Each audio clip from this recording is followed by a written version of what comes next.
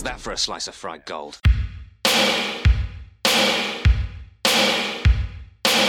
You think this is a fucking costume? This is a way of life. I'll be back. To the flesh wound. I'm not gonna hurt you. I'm just gonna bash your brains. Take your sticking paws off me, you damn dirty ape! I'm sorry, Dave. I'm afraid I can't do that. It's alive! It's alive! It's alive! I guess everyone's entitled to one good scare, huh? Well, I guess we're supposed to talk at some point. Hey, I've got a request from you guys. This is not going to translate well to the podcast because it's a visual thing, but I want to see your I want to see. I like where this is going. I've got two different requests, actually. I want to see your scanning face, like you're the one scanning someone else, like you're in a scanner fight, and you're scanning your enemy. Ready? All right, go. All right. Todd's is pretty good. We all kind of look like we're taking a massive shit. Yeah, so do they, to be fair. Yeah. Now I want to see the face of you being scanned. Like, think of the people in the warehouse or the art studio when they're like, now where's your I'm being scanned face? I think of them a lot. Okay. I'm being scanned. Okay. That's good. That's good. We're doing good, guys. This is good podcast material. Yeah. You're going to love it. All right. Well, hello and welcome to Cinema Shock. It's the podcast where we explore the stories behind your favorite cult and genre films. I am one of your hosts, Gary Horn. Hey, I'm Justin Bishop. And I'm the homeless guy hanging out in the food court who you might give $1 to, but only if other people are watching, Mr. Todd A. Davis. And sorry, guys, I just have this really bad headache.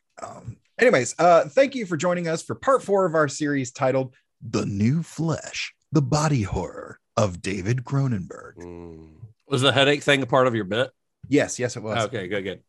Yes, because he's a scanner. Well, because I talked about like people being douchebags to homeless people, and that's what. Yeah, and also he just ate half of a leftover hot dog. That's probably going to affect your tummy more than your head. I swear, I used to think hot dogs gave me headaches, but that's a whole other podcast. I guess. Nitrates can do that. Yeah. So see, there you go. Yeah, nitrates can do that. Yeah. So anyway, welcome to Biology Shock. We are talking about bodies here, though, right? Yeah, that body horror. So bringing it all back around. Yeah, it kind of fits. Although this one's a little more concerned with the mind, I guess. But there's some body shit in there, especially at the end, or bodies, exploding in various ways. So here we are. Did we say what part of the series? I wasn't part 4. Part 4 of our David Cronenberg series. I think last week I said that we were doing 6 parts, and that's wrong. We're doing 7 movies because there's 3 more after this one. Cool. So this is part 4 of 7, actually. Unless we just get to the end and we're like, you know what? We don't want this to be the end of the road, as the Boys to Men would say. We want to keep on going with David Cronenberg. Who knows? It could happen. Or what if we get to the end of this one and we're like, we've had enough of David Cronenberg? Well, we're not going to do that because I've already invested in other movies. We're going to talk about them. God damn it. All right. So by this time in his career, David Cronenberg was becoming pretty well known in his native Canada. He's already made 4 commercial films by this point. Each one was more successful than the one before, with the exception of the non-horror film Fast Company, which was kind of a dud on arrival. But most of that success came in Canada and actually some in Europe. And although all of his films had been released in some form or another in the US, none of them had made really a huge impact here. That would all change with his next film, the one that would make him a mainstream director, not only in the Canadian market, but here in the US as well. That film, which is infamously known as the movie with the exploding head, is, of course, 1981's Scanners. I would like to scan all of you in this room, one at a time. There are 4 billion people on Earth, 237 are scanners. They'll control your mind, conquer your will, manipulate your body like a toy. Self-destruct. 5 seconds. The pain begins. In your flesh. In your brain. 4 seconds. You feel its power. 3 seconds. The pressure. The pounding. The terror. 2 seconds. You can't breathe. It chokes you. It destroys you. 1 second. You begin to self-destruct. Experience the terrifying power of scanners. You pray it will end, and it will. Scanners, their thoughts can kill. This was so much fun, you guys. What, this movie? Yeah, this was a lot of fun. Oh, I'm really glad you liked it. So Sorry to show my hand early, but no, it's fine. I'm glad. I'm glad to know, because we've said this before, but I never really know where Todd's going to land on some movies, and this one's. I have some thoughts about it, but it was very fun. Yeah, good. So we talked a little bit about it on our last episode, the Canadian tax shelter era. We actually went into it pretty in depth, I think. This is the era in Canadian filmmaking where investors were able to claim 100% of the money that they invested into Canadian films as a tax cut, resulting in a deluge of film production in Canada. One of the most impactful moments in Canadian film history ever. I mean, there were a lot of crap movies made during this time, but there were some great movies made as well. And David Cronenberg's career honestly may not have existed without it, at least not the way that it's kind of played out. But as is usually the case, greed kind of got in the way of things. That tax shelter ended up eventually attracting promoters and professionals who were more interested in earning high fees for their contributions than in actually making movies. So as a result, the budgets on these films began to skyrocket, partially inflated by the salaries that were paid to Hollywood stars who were cast in the films to make them more bankable.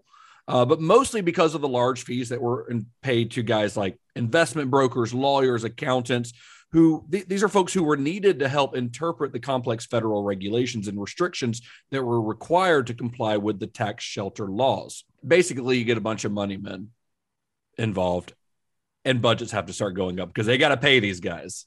Yeah, I mean, that's kind of, we've seen everything from, Sam Raimi and his folks, strapping a camera to a board on top of a car to stuff like this, sort of manipulating the tax laws to whatever it is to get your art out there. And I think this is actually kind of a really great way to make films. You have someone who's willing to give you money who really doesn't care about whatever you do with it. yeah, to an extent, but there were a lot of regulations and stuff that they had to meet. And the thing is that they had to start getting these guys involved who they didn't care anything about making good movies. As long as they were going to make money off of it, they were investing. And like we talked about on our last episode, some of these movies barely even got a release because they didn't have to get a release and they didn't have to make money at the box office for these guys to get their tax break. They weren't getting necessarily a return on investment in the same way that, a traditional movie investor might, but they were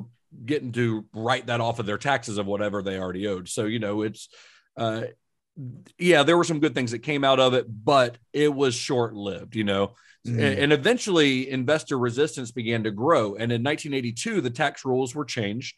They were changed to reflect a 50% write-off instead of 100%. And when that happened, the whole scheme had basically run its course. So Scanners was actually made at the tail end of this era, and it was rushed into production without a finished script, without constructed sets, in order to be able to claim the subsidies. The film, however, began its life much earlier in the early 1970s as a script called The Sensitives, which is a story about psychics that David Cronenberg had written. It later evolved into a broader story called Telepathy 2000, which, let's not forget David Cronenberg's really bad at making movie titles. Telepathy 2000 is a terrible name for a movie. But he actually was trying to get that into production with Roger Corman as the producer. So maybe he's like, hey, this guy made Death Race 2000. Maybe he'll make Telepathy 2000. Maybe it was a business move. I don't know. Well, yeah. And New World Pictures had distributed, The Brood. So maybe he was like trying to play into that. Yeah. He already had a relationship with Roger Corman. And Cronenberg had been revising this story over the years, and it had actually originally planned to film it as a follow-up to Rabid before he moved on to The Brood which of course we know that he decided to move on to the Brood because he was, let's say, inspired by his recent divorce. Yeah, I was reading one thing that said that he was working on Scanners up until about the time his wife got pregnant or something too, and then that kind of distracted him, and then the wife and him and all of that stuff happened, and then that led to the Brood basically. So also, I guess this was that they were Pierre David, who he had worked with before.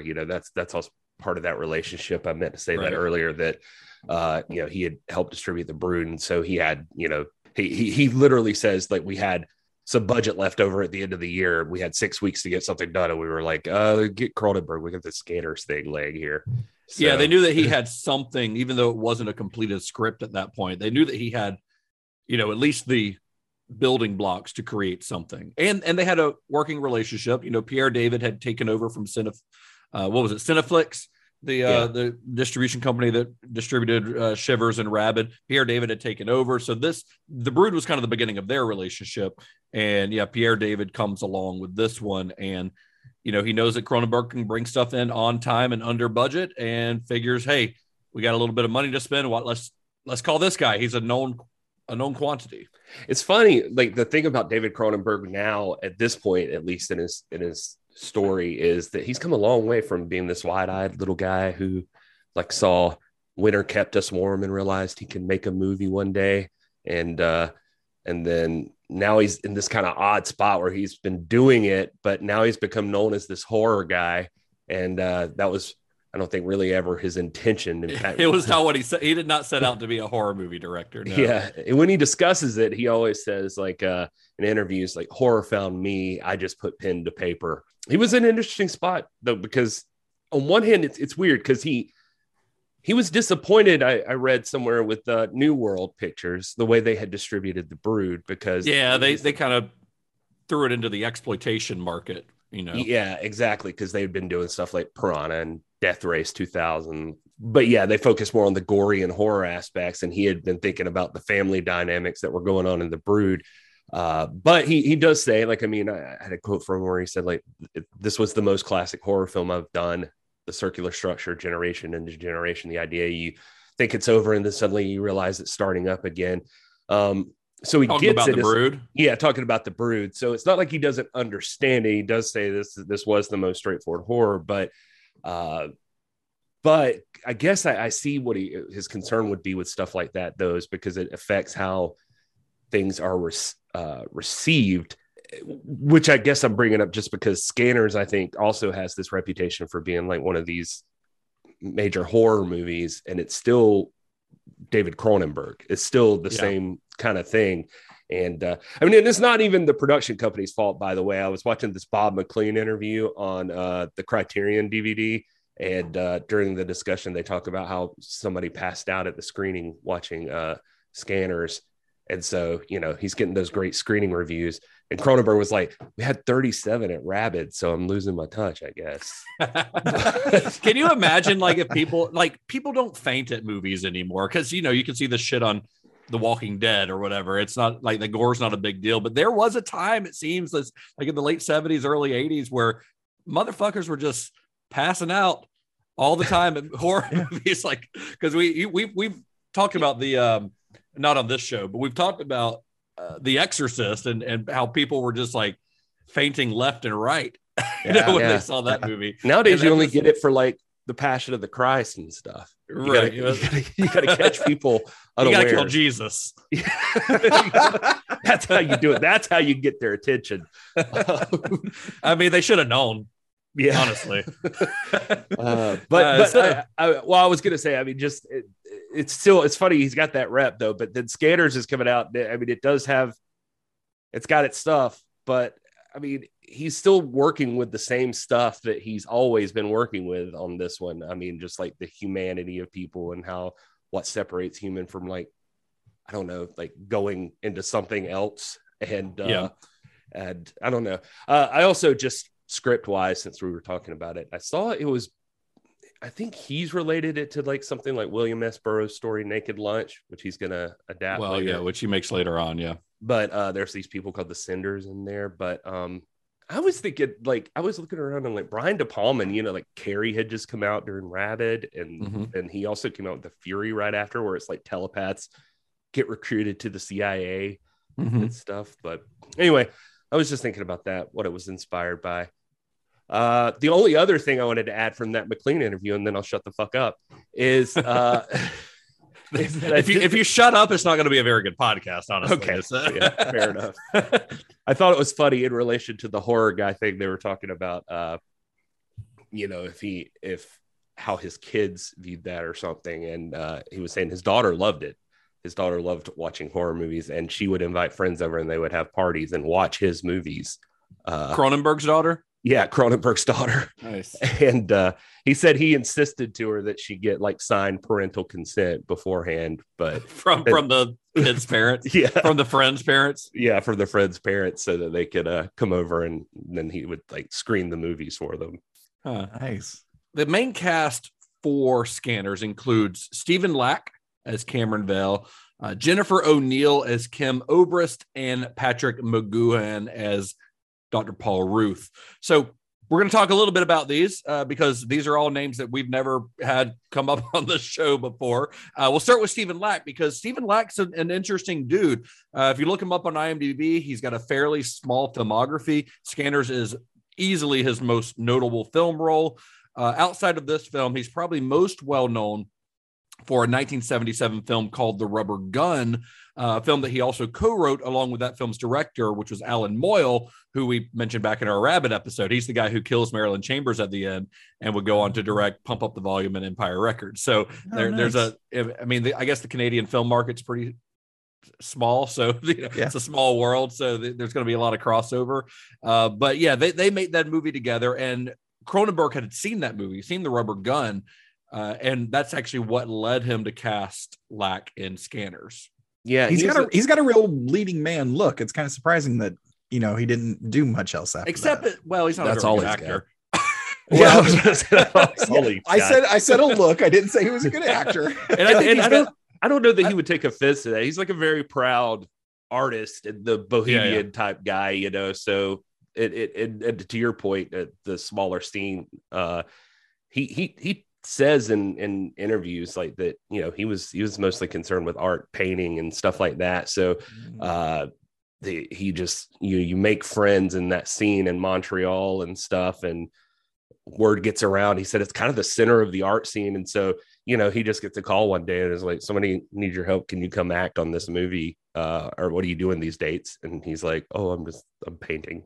So he's like, then you go help. He never set out to be an actor. He was an artist, and he's not done a lot since this movie acting wise, although he does have a small role in Dead Ringers with Cronenberg.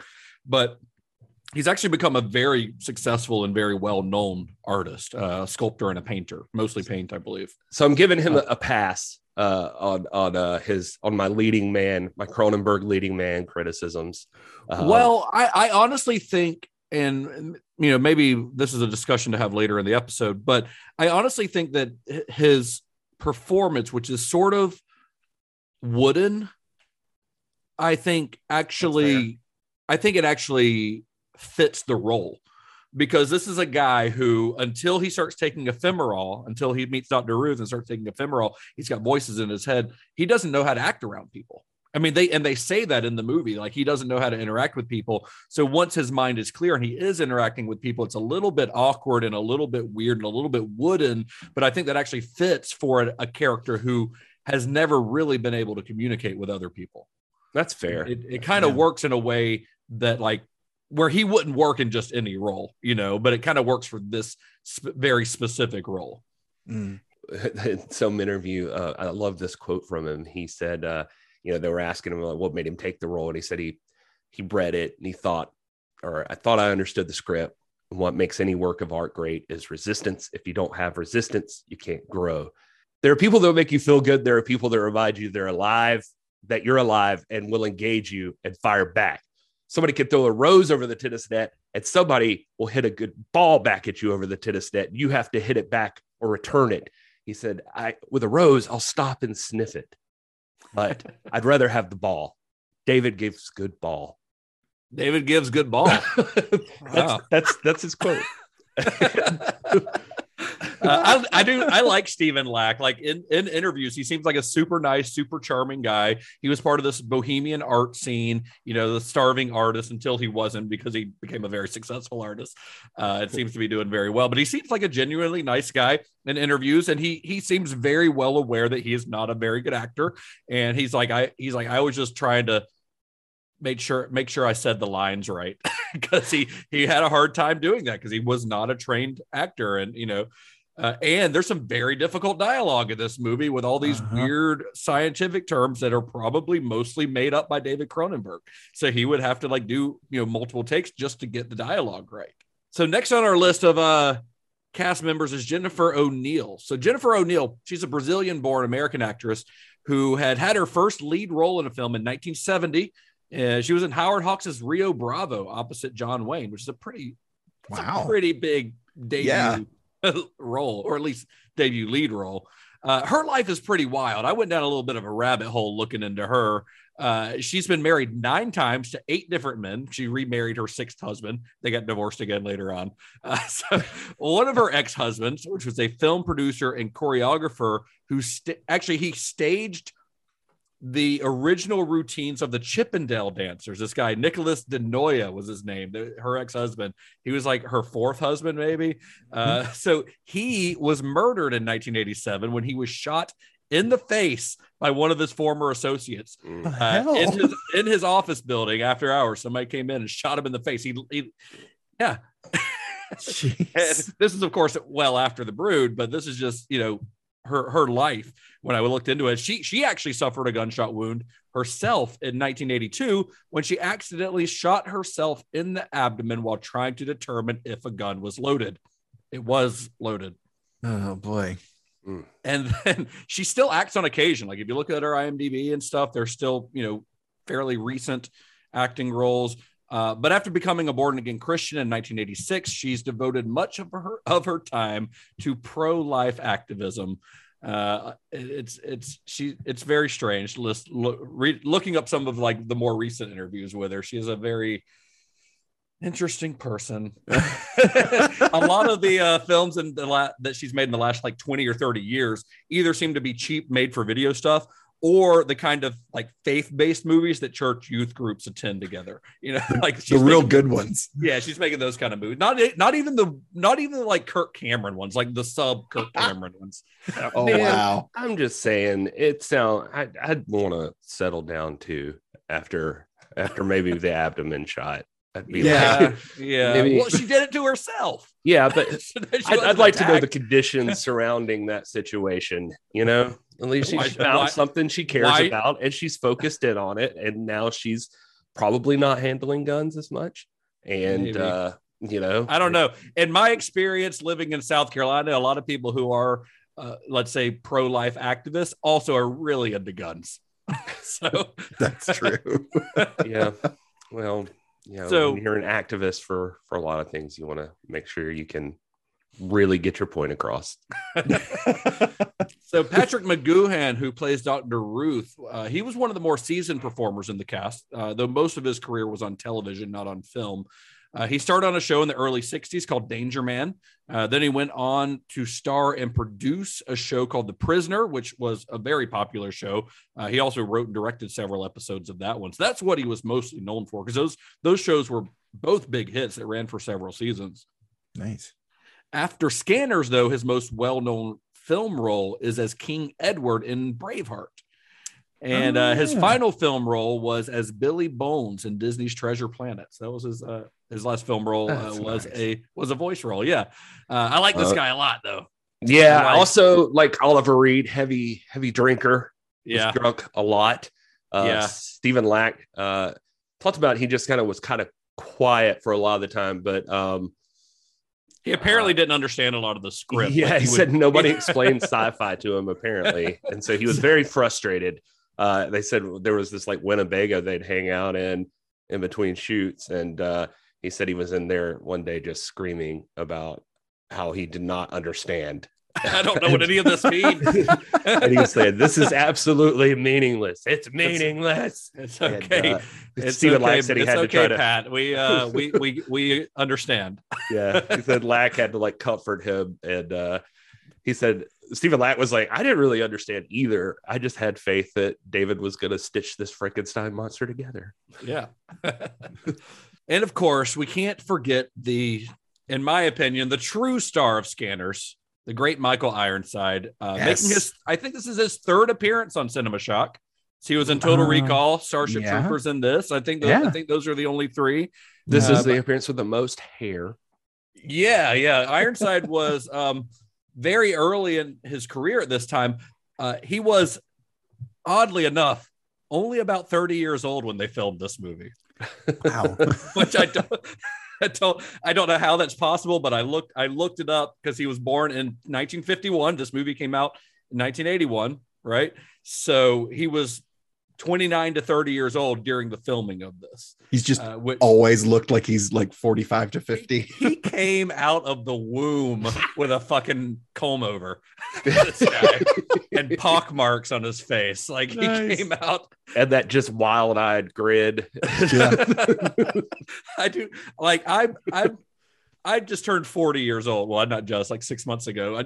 I'm 40 years old, and I feel a lot better about how I'm aging after seeing 29-year-old Michael Ironside in this movie. Nice. So as I said, he was born in 1951. He was born in Toronto. He's a Canadian as well. He made his feature film debut in a 1977 film called Outrageous, with an exclamation point at the end. That's the official title, so you can't forget that. He is credited as Drunk in that movie.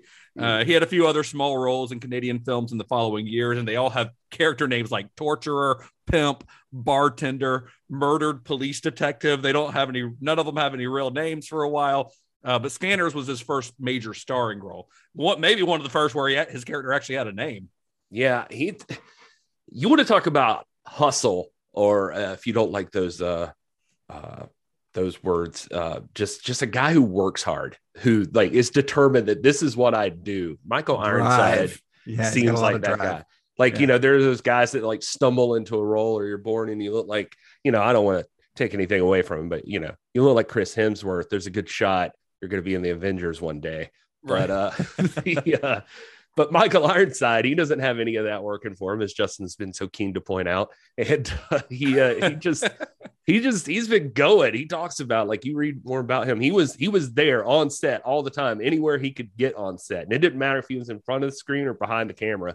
Like, he was working as a grip. He said he would be on a film in one place and then go work as a grip in another place. And that's just what he did, just to be seen and just to make, just to network and to get to know people and work his way in. But this was like his 13th or 14th movie at this time that he'd been on. And he said he was only there to audition for, at the time, it was only going to be the black and white scene that they showed Stephen Lack, like in the, where he wasn't even a main character. He was just auditioning for that. And then a week later, they called him back and were like, "Can you do more days?" And he was like, "Sure." And he said the character literally evolved on the run. He said that's wild, because now, he became like practically the second lead of the movie. For something that was supposed to be like a one scene, and the fact that he's as good as he is, maybe they built up the role because they saw that guy in that scene and were like, "Oh, we got to give this guy more scenes." And of course, as we'll discuss a little bit, the script was in an ever evolving state during filming. Yeah, and he loved it, man. You hear him talk about it, like he's just like he said he was fully complimentary of David Cronenberg, saying that he was constantly having to change things and move things around and do things on the run. And he said he's seen other directors try to do that, and they always lose what's the point and what's going on. And he says that David like has this internal compass that keeps him focused on where exactly he's trying to get to.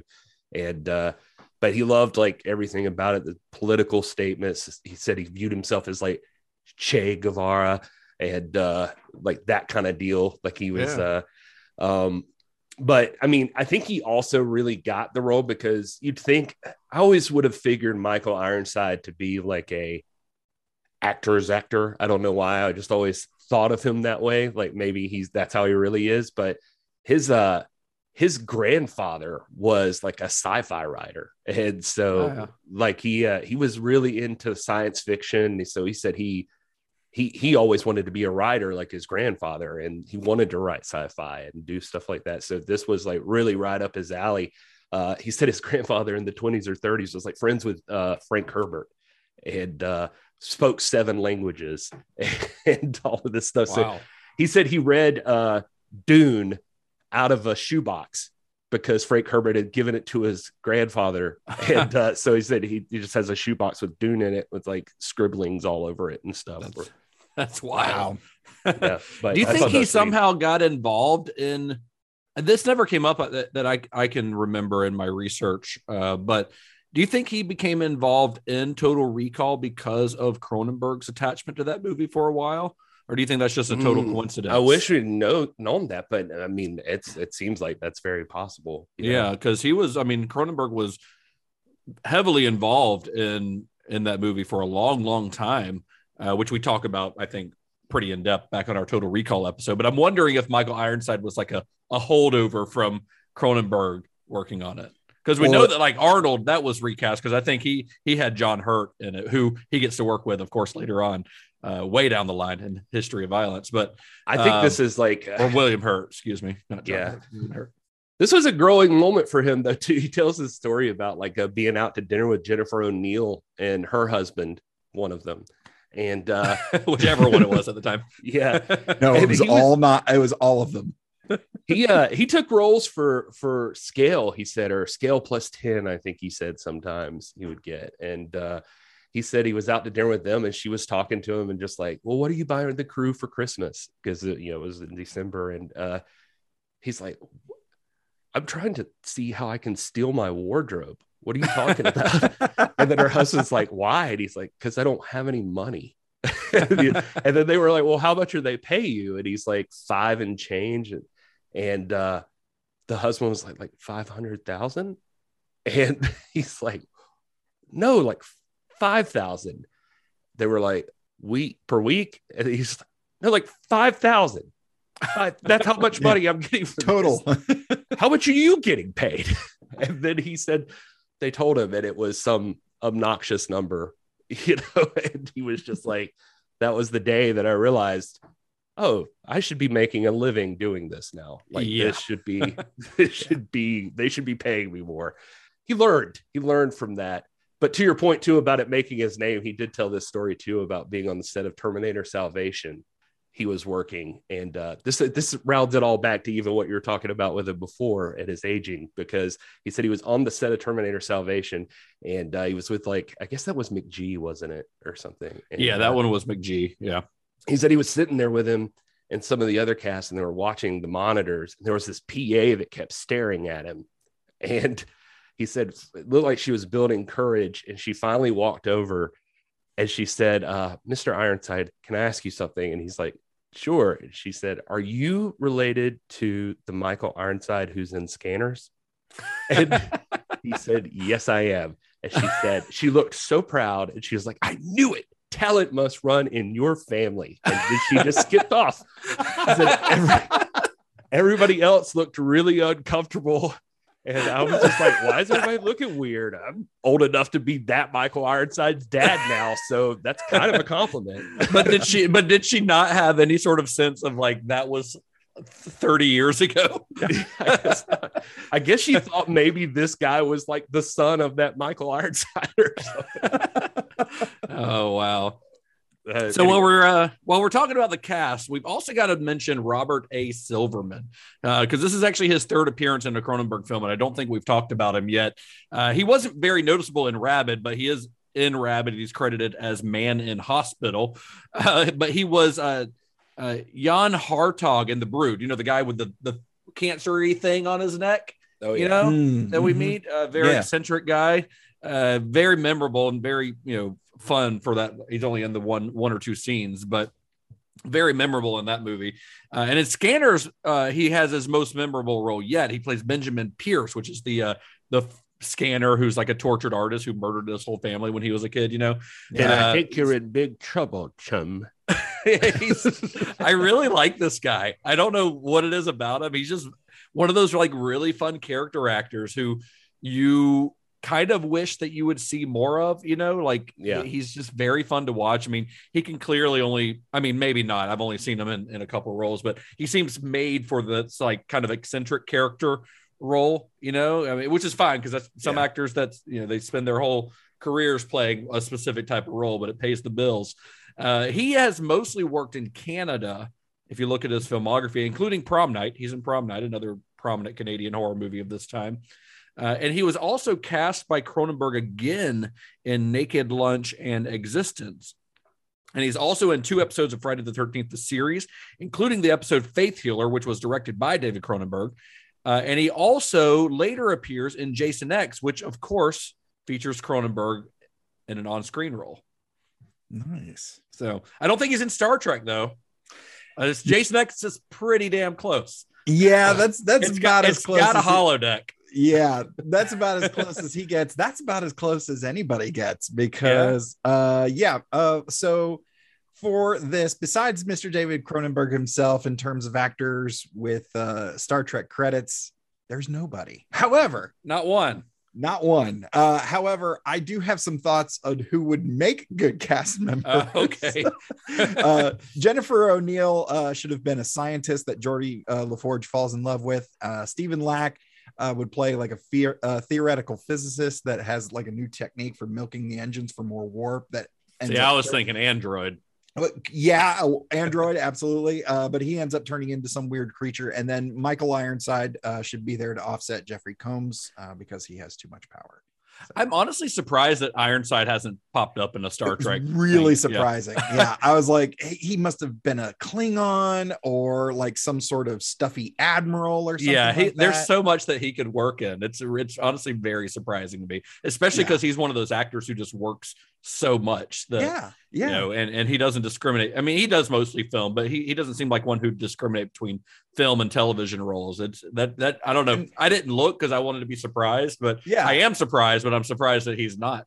And with with him being such a sci-fi fan, it's also like doubly surprising. Yeah, very strange. Well, I was surprised by Lawrence Dane, who plays Braden Keller. I figured he would have done because he was like the most seasoned person besides McGowan, probably and he was working and he did mostly TV from what I saw, but I just kind of scanned through it. But he started back in the 50s, and but anyway, he had broken his back before. Yeah, he was apparently in like immense pain when they were making this movie. Yeah, Ironside said he talked to him about it and said it was like the only time he wasn't in pain was when he was acting. So he just so you look forward to it. But that guy was in like Mission Impossible, and I was in Bride of Chucky. It's got a pretty big role in Bride of Chucky. Yeah, he was just in all kinds of stuff. Mm-hmm. Anyway, I like him in this role as well. We didn't really talk about him, but he's another one of those character actors. He's still kicking. I don't think he's working anymore, but he's like in his 80s probably. But anyway, let's move on to the filming of this movie. So Cronenberg stated at the time that Scanners was one of the most difficult films that he'd made so far, mostly because he and his crew were just ill prepared. As we mentioned before, because they were rushing to get the film into production before Canada's tax shelter laws changed, they started filming before sets had been completed and before the script was even finished. They had one draft of a script, which Cronenberg had written in about 3 weeks, and that's it. That's what they were working off of. So Cronenberg said that he would spend most mornings of the shoot writing scenes, and then he'd scout for filming locations in the afternoon, and then they'd move on to actual filming. So that's how they're making this movie. It seems very chaotic and very stressful to me.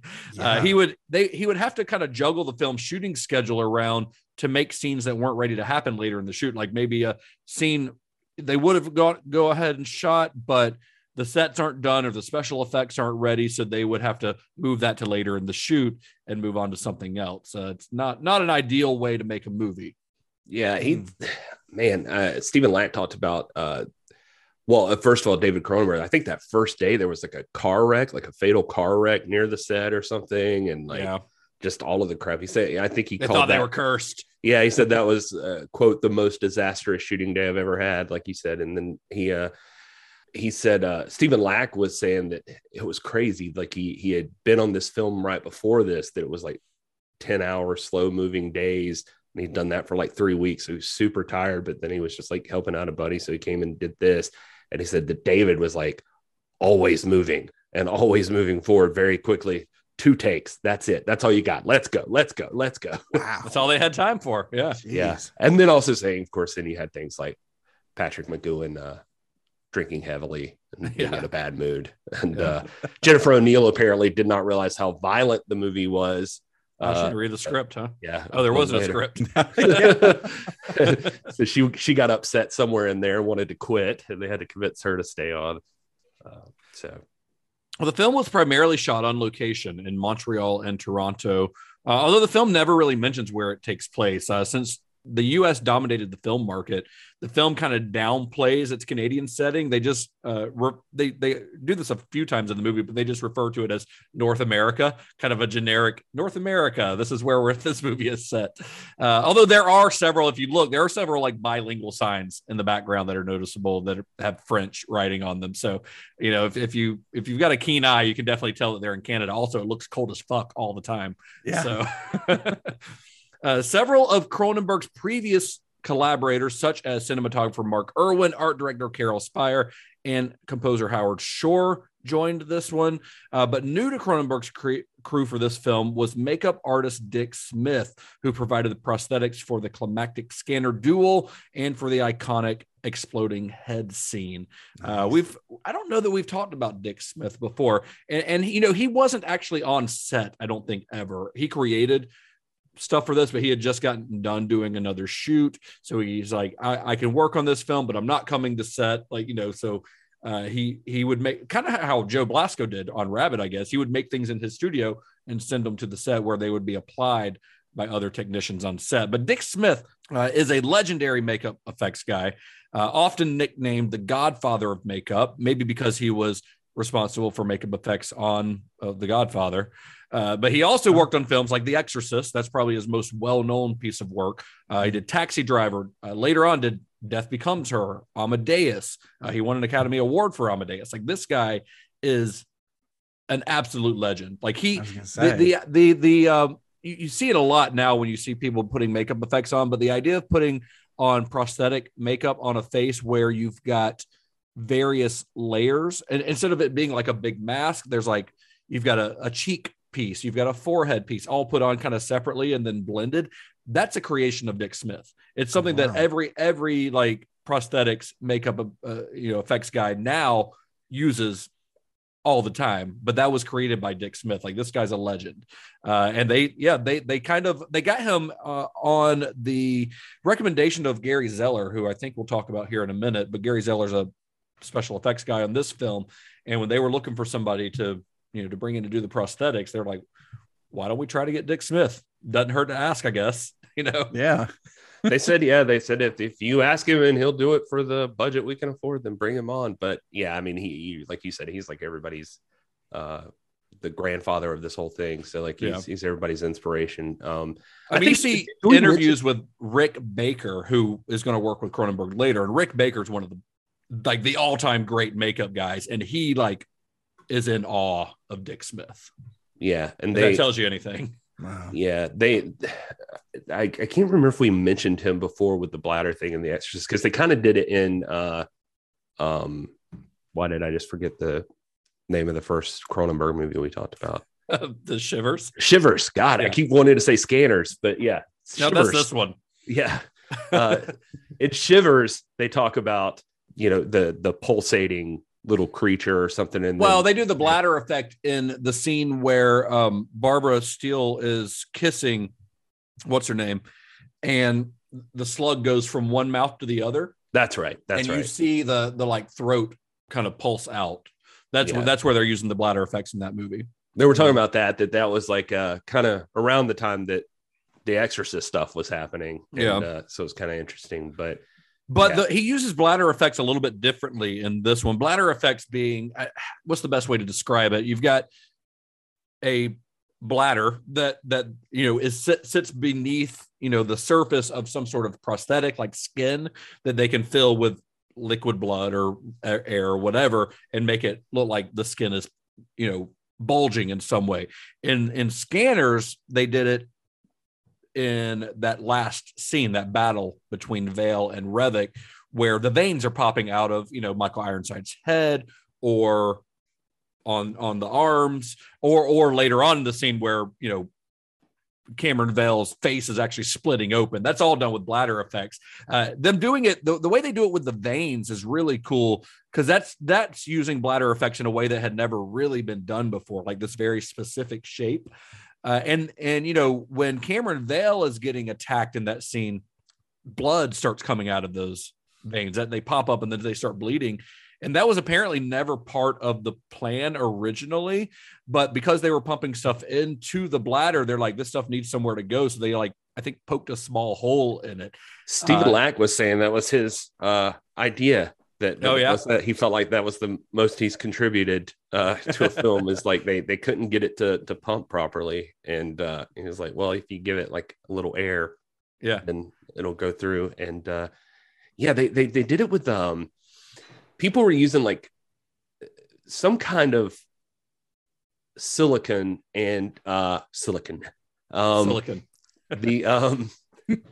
yeah, they said they talked a lot about Elvasite vinyl or something. They would paint layers of Elvasite, and then it was like the stuff from like dental dam rubber, and then they would like make the little tubes for the veins, and so then you put that on top of the layer you just painted. Then you paint another little layer over it. They talk about Dick Smith, like the thing with Dick Smith, and Baker said this especially, was like, you can't see lines. You can't, like, you could be standing next to the person. You can't tell what's real and what's not. And, but yeah, then they'd have to poke a little hole in it to get it to pump properly. But then you pump the air or liquid through it, and then it pops up like a vein and it looks wicked. Then one of them was saying, I can't remember if it was, Zeller or whoever, but they said that the only thing was like it you just mentioned this, but like the blood would squirt out, and they were like, oh shit. And then they said, but for some reason Cronenberg thought that was great. It looks cool. Of course. The guy, more blood, that's his catchphrase, right? Yes. So that's a little bit about that climactic scene, but of course, if we're talking about the special effects, we got to talk about the head exploding scene. So to make this, there was a lot of trial and error to get this to happen. Eventually, the filmmakers settled on a plaster skull with a gelatin exterior that was packed with, and this is a quote from one of the effects guys, latex scraps, some wax, and just bits and bobs and a lot of stringy stuff that we figured would fly through the air a little better. So they made a plaster, reproduction of the actor's head. Louis Legrand, I think is his name. That's a great name. That's the actor who plays the scanner in that scene. So they made a plaster piece of his head and filled it with all this shit. And then they couldn't figure out how to make it explode. Oh, by the way, Stephen Dupuis, which is another one of the film's credited special effects artists, he gets interviewed a lot on the Blu-ray. He also says that they used some leftover hamburgers from craft services in that head. So some nice good stuff. Dupuis, by the way, he's another frequent Cronenberg collaborator. If you look into that guy, he'd go on to work on the special makeup effects on The Fly, for which he won an Academy Award that he shared with Chris Walas, who also, he's credited here as well on Scanners. He does some work here. And Dupuis would go on to do A History of Violence and A Dangerous Method with Cronenberg, kind of two of Cronenberg's later films, but also worked on films like RoboCop, Indiana Jones and the Last Crusade, Jason X, 300. And Walas has a pretty storied career as well, but I think we'll probably talk about him a little bit more in depth when we do The Fly in a couple of weeks. Nice. Anyway, back to that exploding head. So they can't figure out how to explode the head properly. They plan to blow it up with explosives, put some explosives in this thing, blow it up. But when it came time to film the scene, the explosives weren't working. They couldn't get them to do what they wanted them to do. So the crew's getting kind of fed up with how difficult this scene's becoming. You'd think this should be a pretty easy scene. We create a fake head, we blow it up. put a little bomb in it and blow it up. It should be easy, but it's not working. So, well, they had tried plaster, and they said that just looks like a plaster head blowing up. It does, yep. And then they said they tried wax, and that still doesn't feel right. And then the other thing they talk about is that they, and you can see pictures of this online and stuff, or on the documentaries and such, but they had done squibs inside of the mold, and then they said that, I think it was Irwin talks about then it makes sparks and shows weird pressure, and so it just it never looks quite right. Doesn't look natural. Yeah. So they're getting fed up with it, and it was around this time that special effects supervisor Gary Zeller had an idea. Zeller's another really interesting guy, by the way. I mean, this is a guy who his job is blowing things up, so he's got to be a little bit eccentric. He invented this stuff called Zell-Gel, which is this gelatin that can be put on an actor and set on fire without burning the actor. In the scene where Cameron Bell holds his hands out and he's got flames on his hands, that they had Zell-Gel on him. It's something that's used by stuntmen and stuff a lot in movies. But this guy essentially, he invented it and named it after himself. Not in porn, as far as I can find, though. So no, you just put a bunch of Zell-Gel on there and set something on fire and see what you can get. And I bet it's probably been used in porn somewhere. You're probably right. They did tell an interesting story about him, that just how great he was at what he does, like knowing about pyro. They were talking about that gas station scene that like a crowd had gathered and was watching the gas station blow up. Everything blew up, and it said for whatever reason the crowd just gets excited and they all start to move in and take pictures. And he ended up like fighting with the crowd to get them to go back because he knew something inside. He said something has not blown up yet. There was there was one that didn't go off. And so he like is fighting everybody back. He said like 2 minutes later, they said like a big barrel drum just goes firing into the air. Like it just blew up. Yeah, he's good at his job. He knew man. just from watching it that everything didn't explode like it was supposed to. Yeah. So he gets an idea of how to execute, the exploding head. They've been having so much trouble. And so he's like, everybody, they've got a small crew. They're shooting this in like a warehouse. They couldn't shoot it. They've obviously filmed a lot of that scene in like a lecture hall in a college, but they couldn't exactly shoot this scene there. So they recreated the wall outside in like a warehouse where it would be a lot safer. And he tells everyone, gave them a wharf, like a wharf. Yeah. But it was like, it's cold. They said it was like freezing cold, but this is like a lot of interiors. They said they'd have to shoot in like these areas that are just like these frozen areas in December. So he tells the crew, he's like, okay, everyone go get in your car, windows up, everybody get in your car. And then here's his idea. This is, hopefully I can explain this where you guys can follow, because it's very, very technical. He laid down behind the head off camera and shot it with a shotgun. With rock salt. Nice. And there, I wish that there was footage of him doing that. There are photos of him laying behind it, like from the side, from a profile, like pointing the gun at it. But there's no like footage of him actually pulling the trigger, which would be fun to see. But so that's how one of the most famous death scenes in all of horror movies got made. Is like a guy literally just shot it with a shotgun and blew it up. That's awesome. Yeah, that scene, by the way, it was supposed to originally open the film, which is hard to imagine, like, because imagine that whole lecture scene being the very first thing you see in this movie. But it was so shocking to preview audiences that they actually found it harder to kind of pay attention to the rest of the film's fairly, complicated plot, because they were just like so shocked by seeing this head explosion. It's so crazy just them making that thing, but they, because they were using too, like just besides the head, the hands are sitting there on the desk, and it was like that was what's his name? Dupuy, I think. No, it was his. It was either Dupuy. It was a mold of one of the guy's hands. Yeah, and it was the other guy they said was really helpful on set, and I can't for the life of me think of his name. His initials are like C. Chris Wallace was Chris Wallace. Wallace, yeah. Chris Wallace. It was his arms, and then they used like foil from one of their cigarette packs to make his wedding ring or something. Like put it on there, but it was like Mortician's wax or something. Ironside says he was there, and they were going to shoot the scene originally like the side by side. And he said that then it got to the point that it was like the shotgun was going into play. And he swears he was like, he's like, okay, so I'm going to sit here and you're going to shoot this thing with a shotgun. And they're like, yeah. And he's like, okay. He's like, I've worked behind the camera a lot, so I assume you'll have plexiglass to protect your equipment, right? And they're like, yeah, because buckshot's going to be flying all around when you do this. They're like, yeah, maybe. And he's like, okay. He said, I thought about it for a minute. I'm like, all right, well, I need all of this money and I need you to get me this insurance policy. And they're like, you know what, we'll just make it like a one shot, just that guy on screen. Yeah. And, so, smart guy. Yeah. I guess what they ended up using is Zeller says they ended up using kosher salt in the actual thing that shot it, because it would show up or look good on camera and would like catch some of the particles and like make them fly even more. Yeah, and you wouldn't see any metal or anything. Yeah, he said he recommended.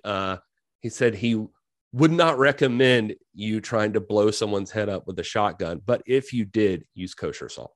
And I think they shot it like 3 or 4 more times, but they ended up using the very first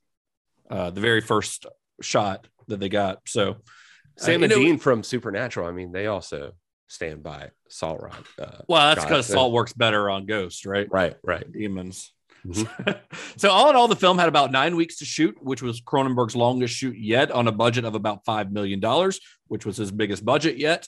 But because they had such a short preparation period and such a difficult production, Cronenberg requested from the producers, he requested a very long post-production period so that they could, mold this into the movie that they wanted to, using all of these kind of almost like scraps, because it was so difficult.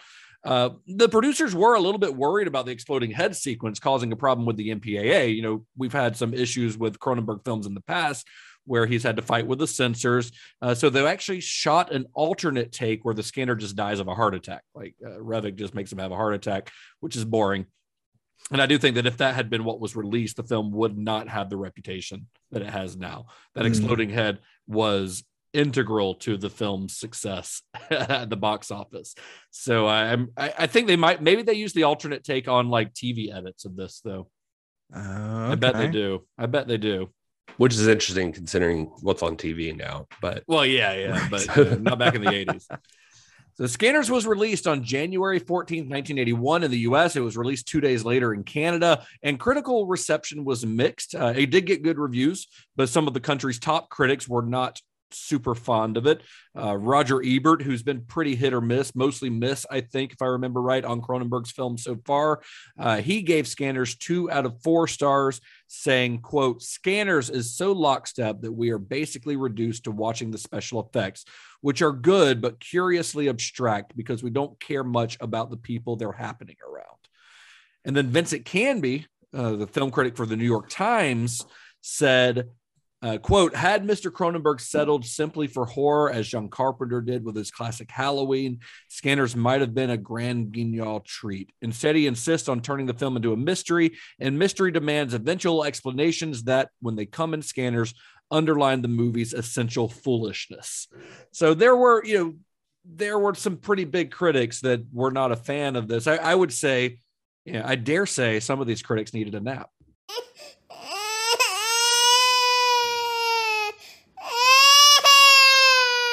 I do have to say one thing before we talk about more naps. Maybe these people need a nap too. I'm just going to put this out there that this Roger Ebert review where he talks about the grand guignol thing. Well, that was Vincent Canby, but I don't care. Vincent Canby, whatever. You guys, you need a nap. Not Roger Ebert, rest in peace. The final nap. Yeah, the final nap. I was like, "There's no way to get out of this now that I've mentioned this." But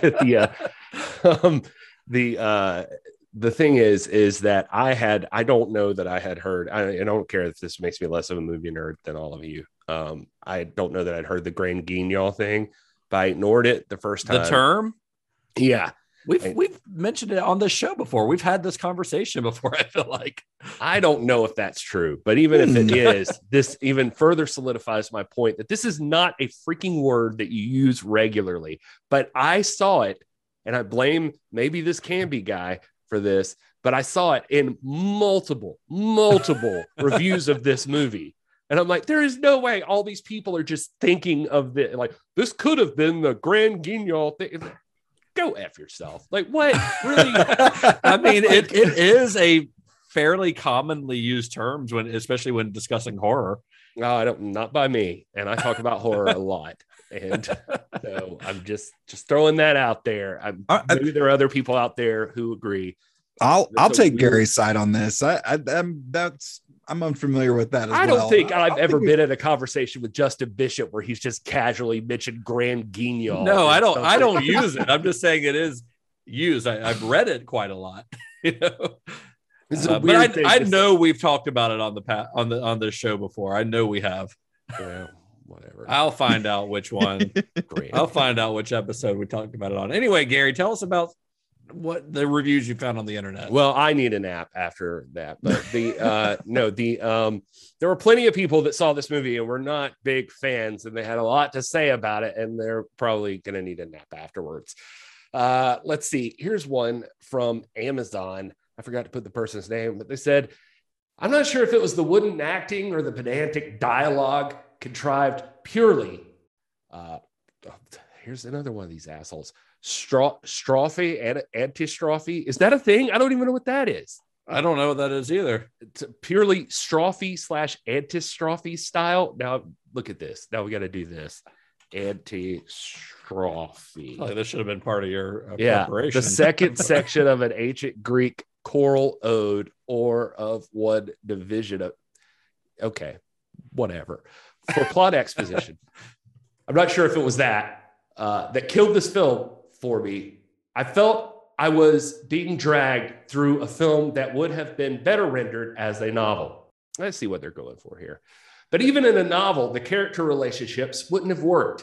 Suffice to now I'm questioning everything. It's suffice. Suffice to say, Gary's learning how to read today. that in my view, this reviewer is too smart for me. That in my view, if characters and concepts aren't introduced in action, they don't exist. Hemingway used to say that. Yeah, okay. Fuck this person. Hemingway used to say that I just saw it was long and it seemed like they were complaining a lot, so I just copied and pasted it here. Gary, it still shocks me that you don't actually read these before we go to record. Sometimes I think it's fun to find out together until they suck. Let me do the short version of that review. I'm so lonely.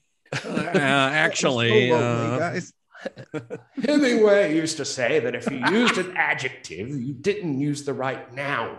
Well, if you have to have explicit exposition using tedious dialogue between two flat characters in a tableau, you haven't selected the right actions to film. The film started with a fine sequence in which most critical knowledge about the characters was conveyed wordlessly. Unfortunately, the characters did open their mouths and ceased to be real people. They became simply bloodless instruments to explain the plot, revealing Mr. Cronenberg's utter contempt for his audience. It seems as if he forgot that just because people can't scan, it doesn't mean they can't make inferences. The film culminates in a Scooby-Doo style big reveal scene containing perhaps half the script, but none of the justification for the revealed secrets. It's hard to suspend disbelief for long enough to reach that point. I mean, couldn't they have just scanned each other's minds for all this expository information? It's impossible to do anything once the big reveal scene begins, except distractedly read the DVD's packaging material, looking for the runtime to see how long the antagonist's explanation or this review will last. This film's tiresome devices made me long for the comparatively engrossing characters and carefree plot of, say, a film based on an Ayn Rand novel. Wow. That person needs to be given a wedgie. That's maybe the best response. Yeah. I was just going to agree with them because I just can't. This person says, I'd rate this with the worst movies I've ever seen. I found it boring, muddled, badly acted, and not even particularly horrific. About halfway through, the budget for exploding heads seems to have run out, and the movie takes a nosedive to even lower depths of awfulness. At about the same point, I and my family members began making wisecracks and not really caring what happened anymore. It's that kind of movie. Scanners 2 is a better movie and kept me modestly amused, but not this one. Bold. That's a bold statement. Yeah, there you go. Collective Drivel said, you ever have a movie you've been meaning to watch for so long and you end up starting and finishing Degree before you actually sit down and watch it? And you know what? In all that time, nobody warned you that this film was boring. This film must be a joyride if you love old men in suits. Like, the first 15 minutes are amazing. Then the rest of the film were just dull. I don't want to be too mean, but honestly, this film felt like it lasted 3 times its runtime. I honestly wish I hadn't watched this. I don't think I've felt this bored and uninvested in a movie for a long, long time. Ooh. Finally, from Inspector Gadget, the person who needs the biggest nap, I believe, says, well, is this the first real person. Inspector Gadget? Is this a verified account? Well, it's Inspector Gadget, but it could easily be like Dr. Claw impersonating Inspector Gadget. It's like, could be Penny, because you with bad reviews, Gadget. I think it could be Penny. I think that maybe was she's really murdered. good. Maybe she's murdered the inspector and assumed his identity. Well, let's see. Would Penny say this? Having seen Scanners, despite many movie magazines hyping it during my youth and several home video incarnations coming and going over the years, I naively assumed that it would be as good as hype led me to believe. It's not. It's a ramshackle, barely coherent bore populated by the most unattractive cast of characters, gruesome early 80s fashion, the dull, depressing production design, sound effects that are about 1 second out of sync, laughable technology, a musical score that sounds like a cat fitting on a broken synthesizer, and some of the worst acting I have ever seen. I mean, listen, say what you want about this movie. And I mean, my cards on the table. I like this movie a lot, but you can't talk shit about Howard Shore's score. It is very synth driven, but it is perfect for this movie. I think his work on all of Cronenberg's movies is just absolutely stellar. So those reviews, not these reviews necessarily, because these weren't out at the time, but the reviews of Roger Ebert, Vincent Canby, and the like.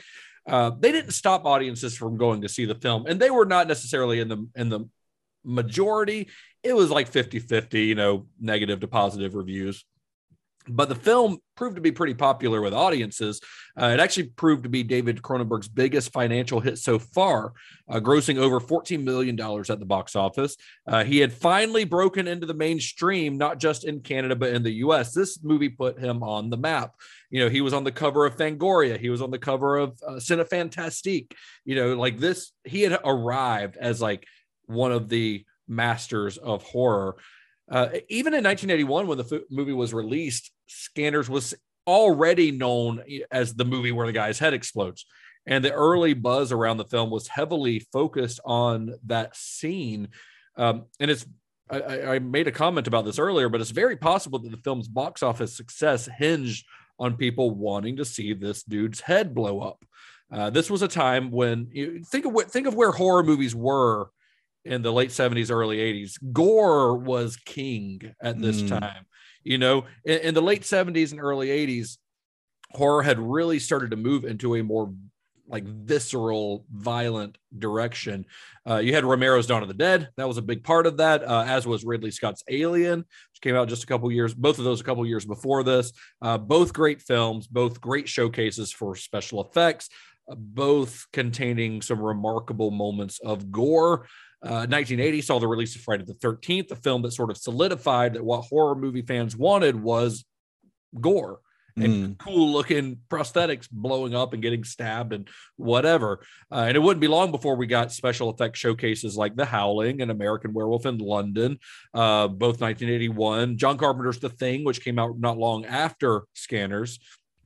The difference in those films, not necessarily the John Carpenter's The Thing, but in some of these films is that the difference between, I'd say, something like Friday the 13th, the slasher movies that were coming around at this time, or even Dawn of the Dead.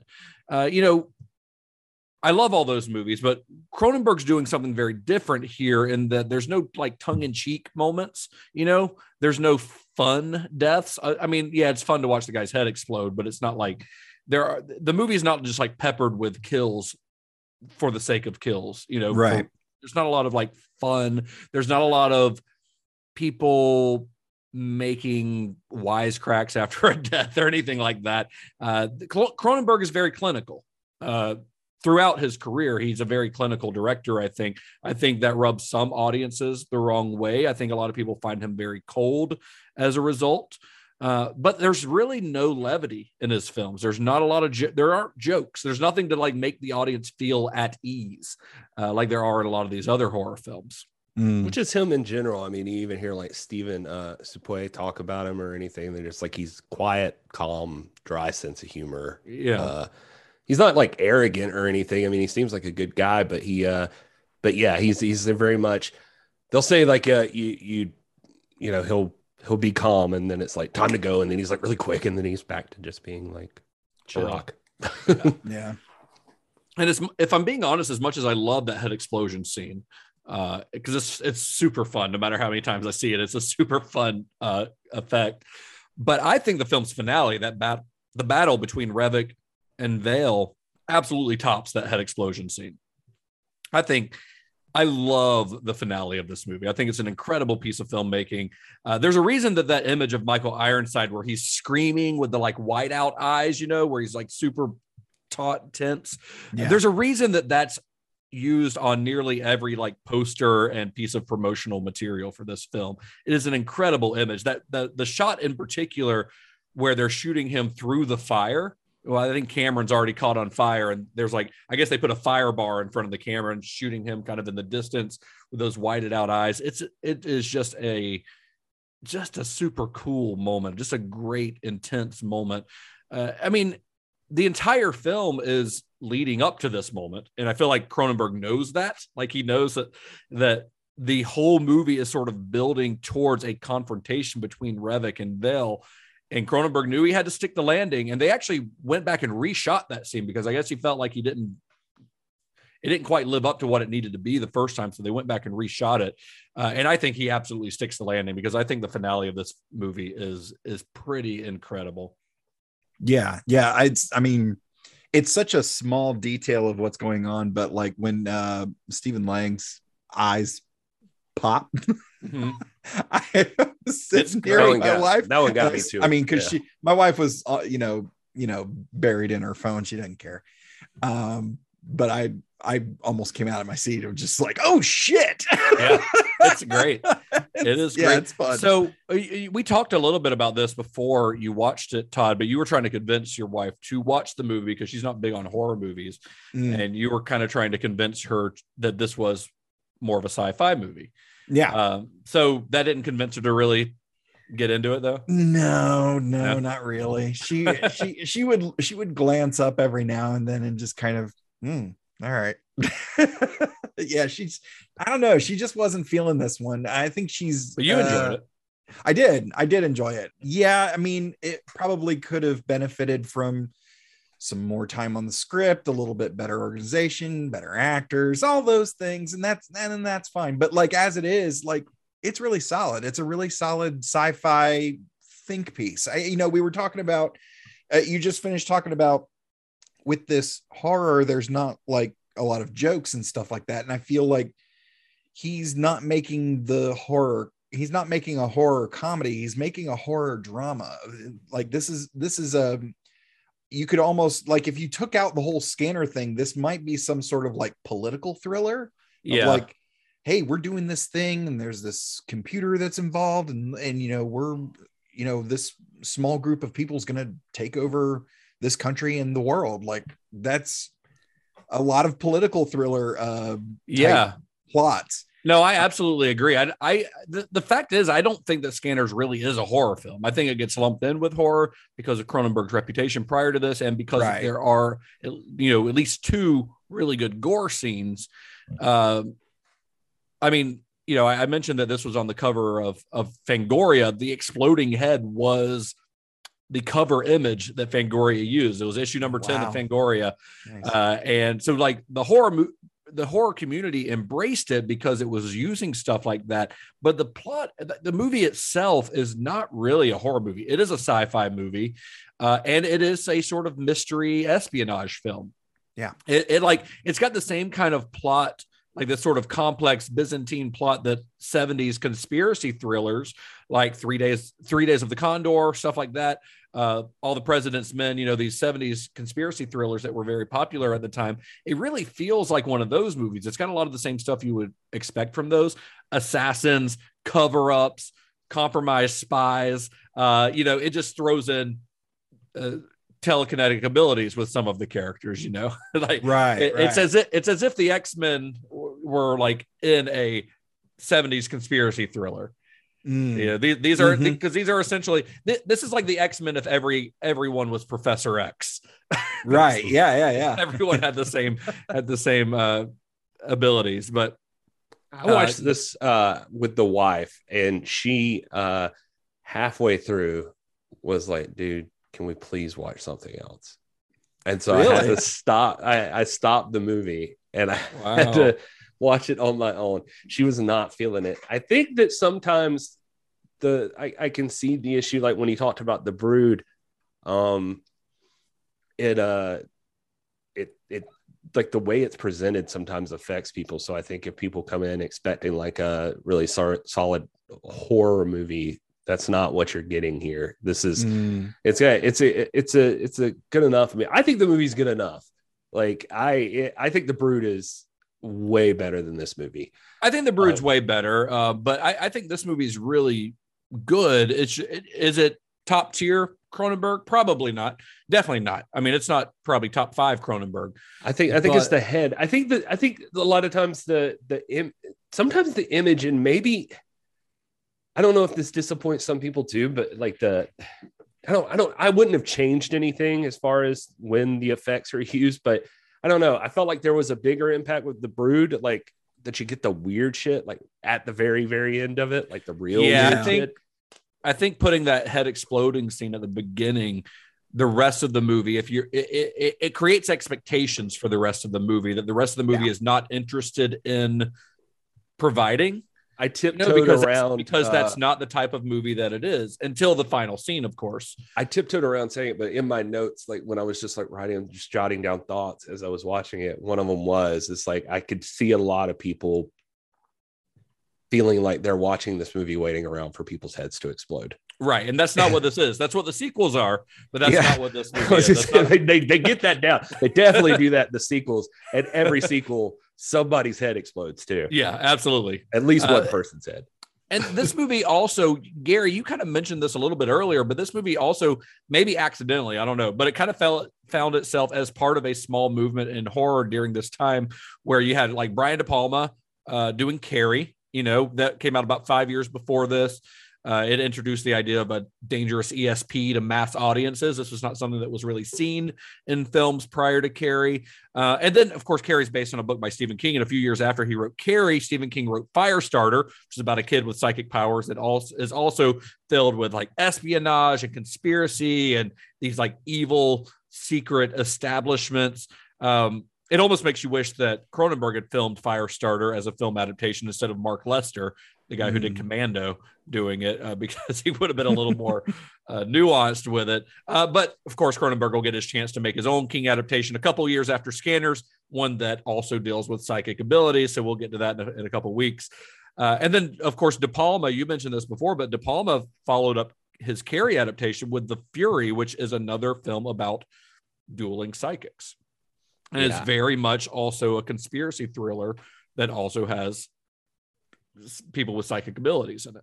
It's a section of filmography that I think I'd like to blame for the reason why nowadays you have people in funny buffalo hats raiding the Capitol building and trying to find child torture porn basements and pizza shops. I don't think we can blame Carrie and Scanners on that. I think there's plenty we can blame on that, but I don't think these movies are it. I think you can blame what you can blame these movies for are Friday the 13th part. What is it? 6 where with the psychic 100%. That's what you can blame. Jason versus Carrie. Yeah. That's what you can blame these movies on. Is lesser horror movies. Well, in that case, I take it all back because good job, everybody. Yeah, that movie rules. It's one of my favorite Jason movies. It's so stupid, but and honestly, like It's 7, by the way, just so nobody yells. Oh yeah, six is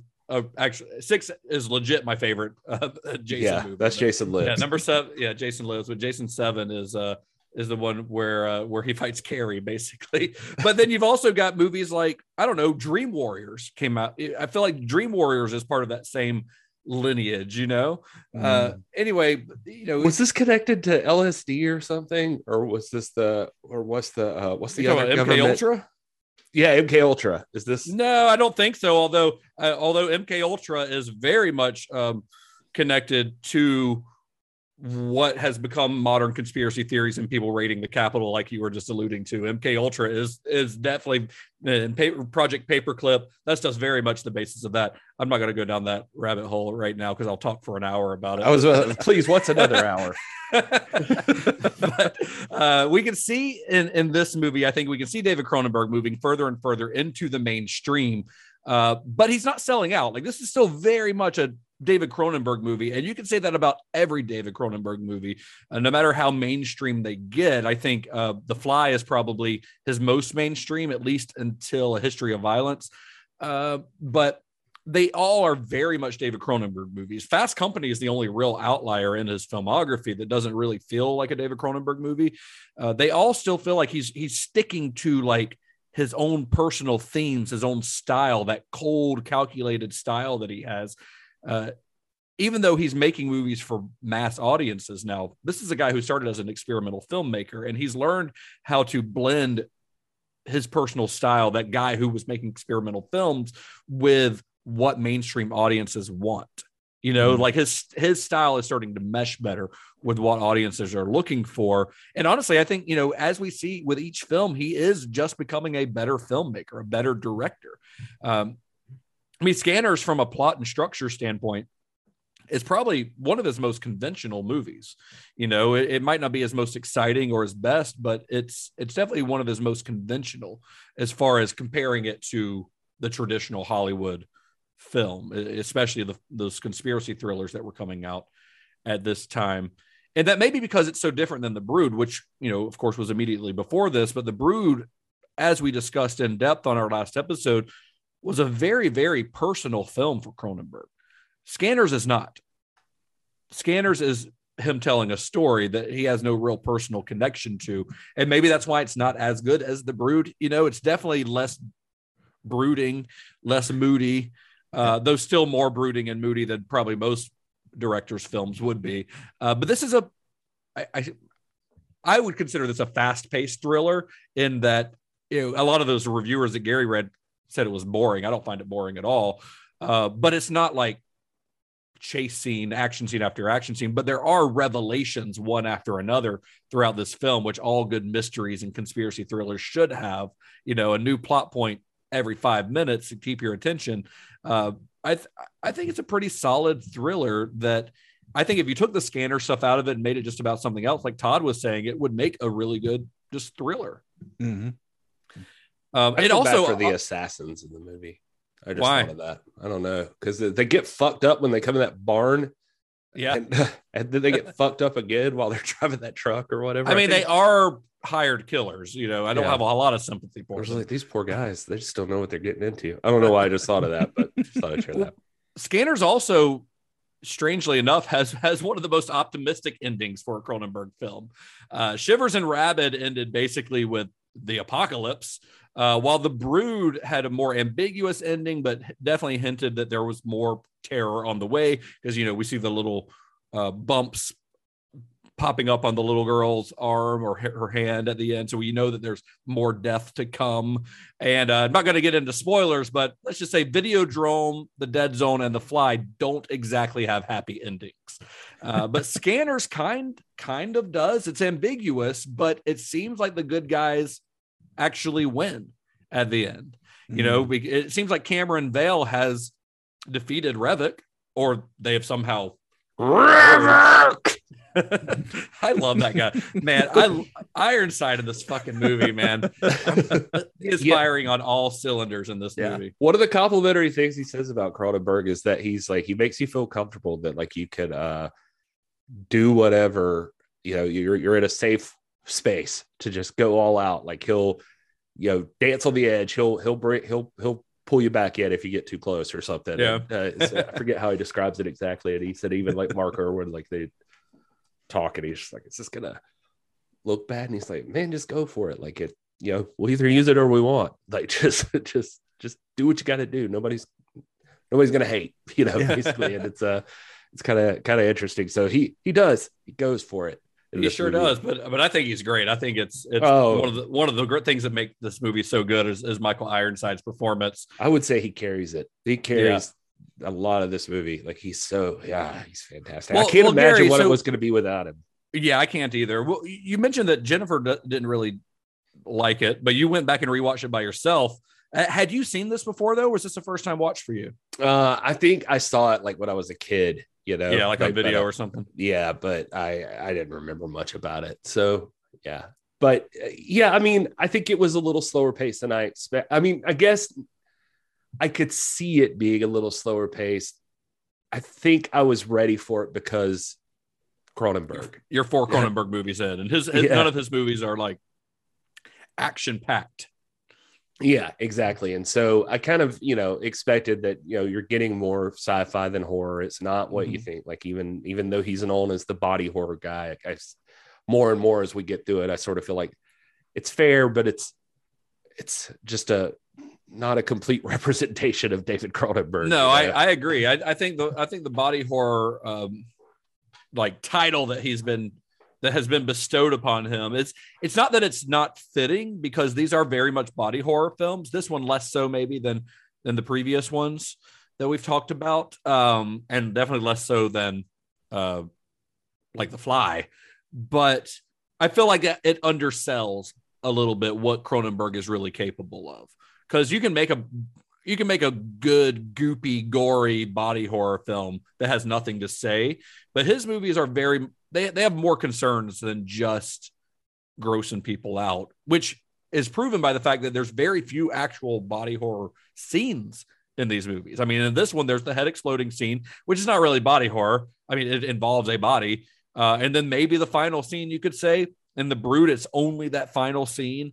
So this is not like a guy who's just, these movies are just filled with scene after scene of grisly carnage, I mean, Videodrome is a little more visceral, The Fly too, but none of them are really just giving you gore for the sake of doing it. That's not what he wants to do. He's just trying to tell a story, It's weird. It's like, for some reason not for some reason, this is just the way movies work. There's always like these scenes that just stand out. And so I think they just create a life of their own for this. So like this is the exploding head movie, or I don't know, like if you're telling somebody about Hereditary, or like somebody just walked out of Hereditary, what's the first thing they're going to remember? Probably like Toni Collette sawing her head off or something, you know? Yeah. But it's like those things, but that movie's not just that. Like it's there's so much more to like some of these, and people seem to take to it the same way that, I don't know, the people who made Halloween sequels were just like, and maybe this is lesser because Michael Myers is, a granddaddy of the slasher genre kind of, but it's like there was more atmosphere and more going on, I feel like, in that movie than just like Jaws is not just a shark movie, all these things. And all the great ones have a lot more going to them. Now, often the sequels will latch on to like the most sensational thing, like the Halloween movies, they're like, oh, well, people want to see kids getting murdered. That's what Halloween's about, but it wasn't exploitative in any way, the way that John Carpenter made it. Same with like the shark in Jaws, whereas the sequels, isn't Jaws 2 the one where like the Jaws' cousin or somebody's hunting the Brody family? like it's a revenge mission. And the Scanners, we'll talk about the Scanners sequel in a minute, but they very much took the most sensational element of this film, the head explosion, and just took that ball and ran with it. Yeah, that's where I was going. Is like it just feels like they were, like with Halloween, they're like, you a Halloween sequel? Michael Myers, yeah, he fucking just kills people over and over again. Yep. All right. This one, they're just like, Scanners, what was that one? The guy's head explodes. Oh yeah, let's do more of that. yeah. I was exactly. Let's fucking blowing people up on screen. So, let's talk about it. So Pierre David, he's the guy we mentioned earlier, the producer who started working with Cronenberg back on The Brood. was the producer this time again as well, and he retained the rights to Scanners. So after this film was fairly successful at the box office, he decided to sign off on not one, but 2 sequels to the film. So these were shot back-to-back and released back-to-back. There was Scanners 2, The New Order, and Scanners 3, The Takeover. They were both. I did not know these were back-to-back. Yeah, they came out within a year of each other. Why don't they have some of the same fucking people in them? Well, because they're totally different stories, but it's the same team behind the crew behind the scenes. It just feels like you'd want some continuity in there. Well, I mean, they're not bringing back characters from the first film, so why not just make each one about the greater Scanners extended universe? Well, spoiler alert, in part 2, it's the son of the 2 main characters in the first Scanners. Well, yeah. I mean, it is related, but and later a sister who they get killed. So happy ending averted. They're not around. Those 2 are not in part 2 because they're dead, because their revolution of Scanners, a lot of the Scanners decide they just need to take over humanity. They become like Magneto's forces. Yeah. And so they try to turn against or they're like, no, we must make peace with the humans. And anyway. Well, yeah, the Scanner sequels basically take the idea that the Scanner, it becomes a gene that can be passed on from one to the other, which sort of creates the idea that the Scanners movies could go on for as long as you wanted to, because more and more people are producing more Scanners. But both of the sequels were both written by a guy named B.J. Nelson and directed by Christian Duguay, who is a Canadian director who's probably best known for the action movies Screamers, which stars Peter Weller. Do you guys remember that from like the early 90s? Screamers? I remember that. And then The Art of War with Wesley Snipes. Those are like his big hits. Wow. And Cronenberg had no involvement in the sequels, though he does get a based on characters by credit, so I'm sure he got a paycheck from them.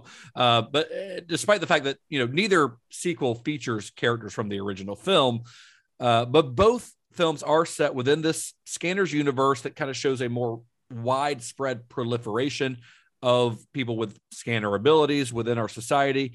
The films were released direct to video in 1991 and 1992. And they were successful enough that Pierre David decided he'd make a couple more.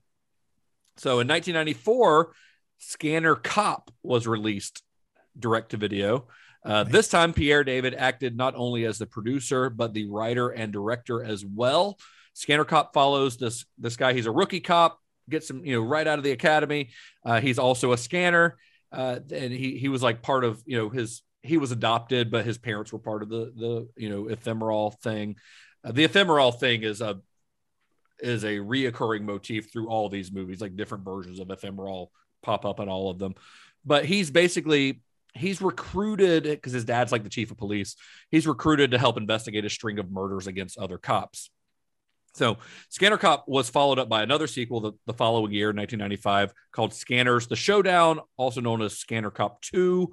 It stars Daniel Quinn. He's the same guy who played the main character in Scanner Cop. So this is like the first like true sequel where it actually has the same characters, Scanner Cop 2 to Scanner Cop. So Daniel Quinn, the main actor from the first Scanner Cop, he's a little further in his career. He's a detective now, and he's hunting for a serial killer who's targeting other scanners. So it's basically the first one, but yeah, but this guy is he's sort of sucking the life force from other scanners to become more powerful. He's like a scanner vampire. So it's Scanner Cop versus Scanner serial killer. And nice. It's the only sequel to feature recurring characters from any of the other films. It was directed by a guy named Steve Barnett, who hasn't directed much else, but has had steady work as a production supervisor. Like he's still doing that now. He's the list of movies he works on is impressive, but he's a production supervisor primarily these days. And Scanner Cop 2 was from a script written by a guy named Mark Sevi, who wrote like Ghoulies 4 and a bunch of other direct-to-video garbage that you've never heard of. I think the sequels, I'll be honest, they're all super fun. They're all worth watching, especially part 3. Well, like you said, for direct to DVD stuff. Yeah. But part 3 is like just the 80s movie you've ever seen, and it is just fucking nuts.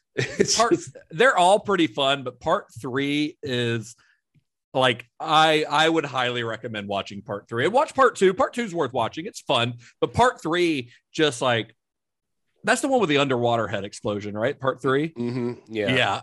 Which is Nice. one of my favorite deaths in the whole series. It's also the one where a guy gets his head like on the verge of exploding, right? Or is that Scanner Cop? Where the guy's like, where it smashes his head. No, it is part 3. This guy, his head gets really big, but it never quite gets to the explosion. But he doesn't blow it up all the way. But so he's just got a big misshapen head out of the movie. It's so dumb. But Scanner, and those are easier to find. Scanner Cop 2 and 3. They you can find them. I'm sure you probably streamed them somewhere, Gary, right? Yeah, I just rented them, honestly. Yeah, I bought the Scream Factory, Shout Factory like double feature because it's like $12 for both movies. There are no special features or anything, but if you want the movies, they're really inexpensive. Scanner Cop 1 and 2, though, they were released on 4K ultra high def from Vinegar Syndrome back last fall, and I bought that set, and I've been waiting till now to watch it, and I'm really glad I did, because first of all, seeing these movies in like the highest definition, this is just what Vinegar Syndrome amazes me. I'm not going to go on this huge rant about Vinegar Syndrome, but I'm a huge fan of them because they take movies like this and treat them like absolute royalty, and give them the 4K treatment, special features, the works. And Scanner Cop 2 and 3, they've got interviews, like behind the scenes things with Pierre David. So it's really fun, but they're both really fun to watch. And the guy, Daniel Quinn, who plays the cop, makes the absolute best / worst scanning faces of anyone in the whole series. That's the other weird part, right? It's like, go ahead. You finish what you're saying. No, go ahead. I was just gonna say, I mean, that's the part that's gonna be hard to overcome for any one of these movies, is that yes, it is some actors like just being fucking weird, staring at each other. Well, yeah, and I think that's I think the sequels kind of prove that there's a fine line between eerie and goofy when it comes to just like showing multiple shots of people staring intensely at each other. Because watching the sequels, as fun as they are, it proves just how much of a master of tone Cronenberg really is, because he managed to have a bunch of those scenes without it coming across as goofy. But every single time people do it in the sequels, it's really silly because it's just people staring, and that off screen they were just like practicing making like a vein pop out of their head. Daniel Quinn, every time he's on screen, I'm like, there is no way he didn't pop an O-ring or something when he was filming that scene, because it looks painful. But the sequels also, the second one, Scanner Cop 2, I can't remember on Scanner Cop 1. I'm sure he did both. But John Carl Buechler, who's a special effects artist, he died a couple years ago, but he got his start on, Charles Band movies and stuff, but he also did Friday the 13th Part 7. He did. Yeah. I think he directed Part 7, if I remember right. Perfect. He did like Ghoulies 3. He did a couple of the Ghoulies movies. Anyway, he is a special effects guy who worked with like Stuart Gordon. He did From Beyond, but he does the gore effects on the Scanner Cop movies. And honestly, Scanner Cop 2 has some of the best kills of the entire series. If you're just a fan of like practical gore effects, watch Scanner Cop 2, because it's worth your hour and a half just to see the kills in that movie. They're really fun. They're really, really good, because the way that this like serial killer uses his power, it sort of shrivels the person as he takes their life force. And they do that practically, where a person just starts like imploding. Like the first one is goopy as hell. It's really fun. Nice. Anyway, I watched 5 Scanner movies this past week or so, and including watching the first one more than once, but I enjoyed every one of them immensely. So I would highly recommend. They all go more in the direction of what you would expect, like that they just want to, it's all about blowing people up or something. Right. Every single one at some point is going to blow somebody's head up. It loses all of the nuance of Cronenberg's movie and all of the thoughtfulness and the intellect, and just focuses on the sensational silliness of the idea of there is a sub race of human beings that have the ability to make your head blow up. And it's like an evolution, I'd imagine. I didn't get to see Scanner Cop. It's not streaming anywhere, but like the 2 and 3, it's like it evolves. So like Scanner Cop 2 or Scanners 2, is a mix. It's got a way more gory. Scanners 2 definitely has one foot in that like cold, calculated Cronenberg world. Part 3, they're like, fuck all that. Yeah. Let's just do the fun stuff. Part 3, they just have fun. I will say Scanners it's honestly 2, wild that they're the same director because they're so wildly different in tone. It's true. And I will say be prepared too if you watch Scanners 2. It's like going from Professor X versus Magneto to like about Jubilee and Cypher or something. Nice. Right. In terms of X-Men. Yeah. So over the years, there have been talks of a Scanners remake. I think Darrell Lynn Bousman, who's done several of the like Saw movies, including like Spiral, the most recent one, I think he was attached to it for years. There was even talks of a TV series, but there hasn't been a lot of movement on either in recent years. Although I honestly think the idea of a Scanners TV series is pretty solid. Like not necessarily remaking the David Cronenberg's original story, but using the idea of, you know, this experimental drug causing people to have these abilities. And there's this whole underworld like that could make for a very intriguing TV show, I think. When the credits, when Kat and I were watching it and the credits started to roll, I was like, honestly, I'd love to see this as a series. Yeah. I think there are so many interesting concepts, like what you just said, that you could easily flesh this out to, you know, 6 to 12 episodes. Yeah. The universe really is right for like just exploration of the stories that you could tell. Yeah. I think it could be really cool if somebody ever ended up doing that. Like Sense8. Yeah, kind of, but with less fucking. I mean, speak for yourself. So Sense8 was really educational, wasn't it? Because I mean, it was like every kind of fucking. It's diverse. So since we're talking about the sequels and stuff, let's talk about further viewing. Our further viewing segment. If you guys were to take Scanners and do a double feature with another film that's similar in plot, similar in theme, however you want to, you know, link it up, what would make a good double feature with Scanners for you? I feel like I've gone first the past couple of times. I'm gonna force Gary's hand here. All right, Gary, go for it. Yeah, I was looking at a movie called Jurassic Shark. I think that would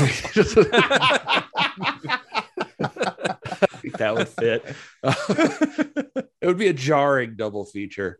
No, I think we've already said like most of the ones I would recommend, you know, like talking about Carrie or something, or you know, I mean any of Cronenberg's other movies that we've talked about, honestly. And trying to think of anything, I don't know. I'll just go with that. Carrie. Yeah, Carrie. Well, I would go with The Fury, which is Brian De Palma's movie from after Carrie. I actually watched The Fury last night. I had never seen it, and I kept seeing it pop up in discussions on Scanners. So I was like, well, that's a pretty good excuse to watch a Brian De Palma movie that I've never seen, which doesn't take much to nudge me in that direction. So I watched The Fury. It came out in 1978, so a couple years before this, but it stars Kirk Douglas and John Cassavetes and Amy Irving. And yeah, it's basically, it's very similar in that it is about characters with psychic abilities, telekinetic abilities, but it's also very much like a conspiracy thriller. And you've got like, you know, shadowy government agencies and things like that.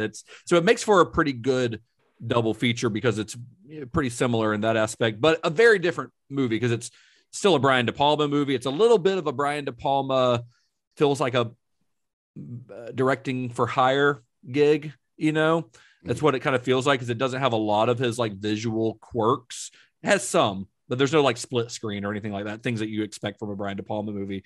But it's still worth checking out. And Kirk Douglas is pretty great in it. He's like 62 years old in this movie, and he's running around like an action movie star, hanging off buildings. And, you know, he's a kind of a badass. It kind of proves how that guy lived to be 103 years old. Yeah. And it's got a great score from John Williams, of all people. Nice. Yeah. So nice. It's worth checking out. I don't know if I had to rent it. It's not streaming anywhere. I think I rented it on iTunes or something, but it's good. It's not as good. I would say it's not as good as Scanners. I don't think it's as interesting as Scanners, but it's really good. And it's got a death at the end that rivals the head explosion scene. Wow. Scan. Yeah. Nice. Yeah.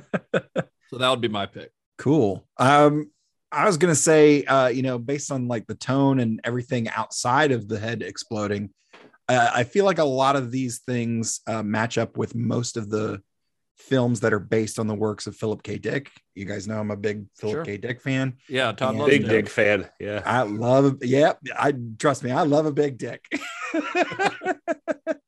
No, but I think like, you know, I mean, we already mentioned Total Recall, and of course it's got the, you know, the Michael Ironside connection there. I'm a big fan of Minority Report, but I mean, really a lot of these fit. A lot of the Philip K. Dick, you know, works would probably fit there because you got the shadow government, people involved with, you know, some type of drug that, you know, alters their state of mind in one way or another. And yeah, so I think I'll say Minority Report. Yeah. How about Captain America, the Winter Soldier? I thought about that too, and I was like, oh, but it's Marvel. Yeah, but yeah, that movie, absolutely. That movie is very inspired by some of those 70s conspiracy thrillers that we talked Very about much. earlier. I mean, it is basically a 70s conspiracy thriller with superheroes. It's even got Robert Redford in it. Yeah, so, you know, I think that could actually work, honestly. I Absolutely. just found this site called Movie List, and it's got a thing where you can look like movies like, or 10 best movies like, and I picked Scanners, and it gave me, I'll give you the first three. It's first one is Venom, Let There Be Carnage. Okay. 2021. All right. I'm not sure how. I saw it. The movie's fine, but no. The next one's called The Recall from 2017. Not Total Recall, The Recall. No, but same font on their poster here. I don't think we need to trust this website. I don't think so. The description of the movie is: when five friends vacation at a remote lake house, they expect nothing less than a good time, unaware that Earth is under attack by an alien invasion and mass abductions. I don't see it. And then number 3 is Grindhouse from 2007. None of these are good suggestions. What is this site doing? Anyway, I should say that poor Stephen Lack, one of my favorite parts of the interview with him is that that notorious Canadian tax system got him, man. He said that by the time he finished this movie, he was the highest paid Canadian actor in a Canadian film. He said it was still like 5 figures, so he was not making, you know, like as much as like these people actually making it, but it was pretty good, and he was pretty proud. But he was getting paid on December 30th, and he immediately entered the highest tax bracket. Couldn't they have delayed his payment or something, or just like given it to him in installments? So what they did is he said he ended up having to find this thing. It was called the income averaging annuity program that they had, and he dumped it all in there. And so it let him keep a lot of it, but he basically had to give it back to the government, and they would pay him little bits of it every year. Yeah. So he kind of did get an installment, but just through the government. That's very strange. Yeah.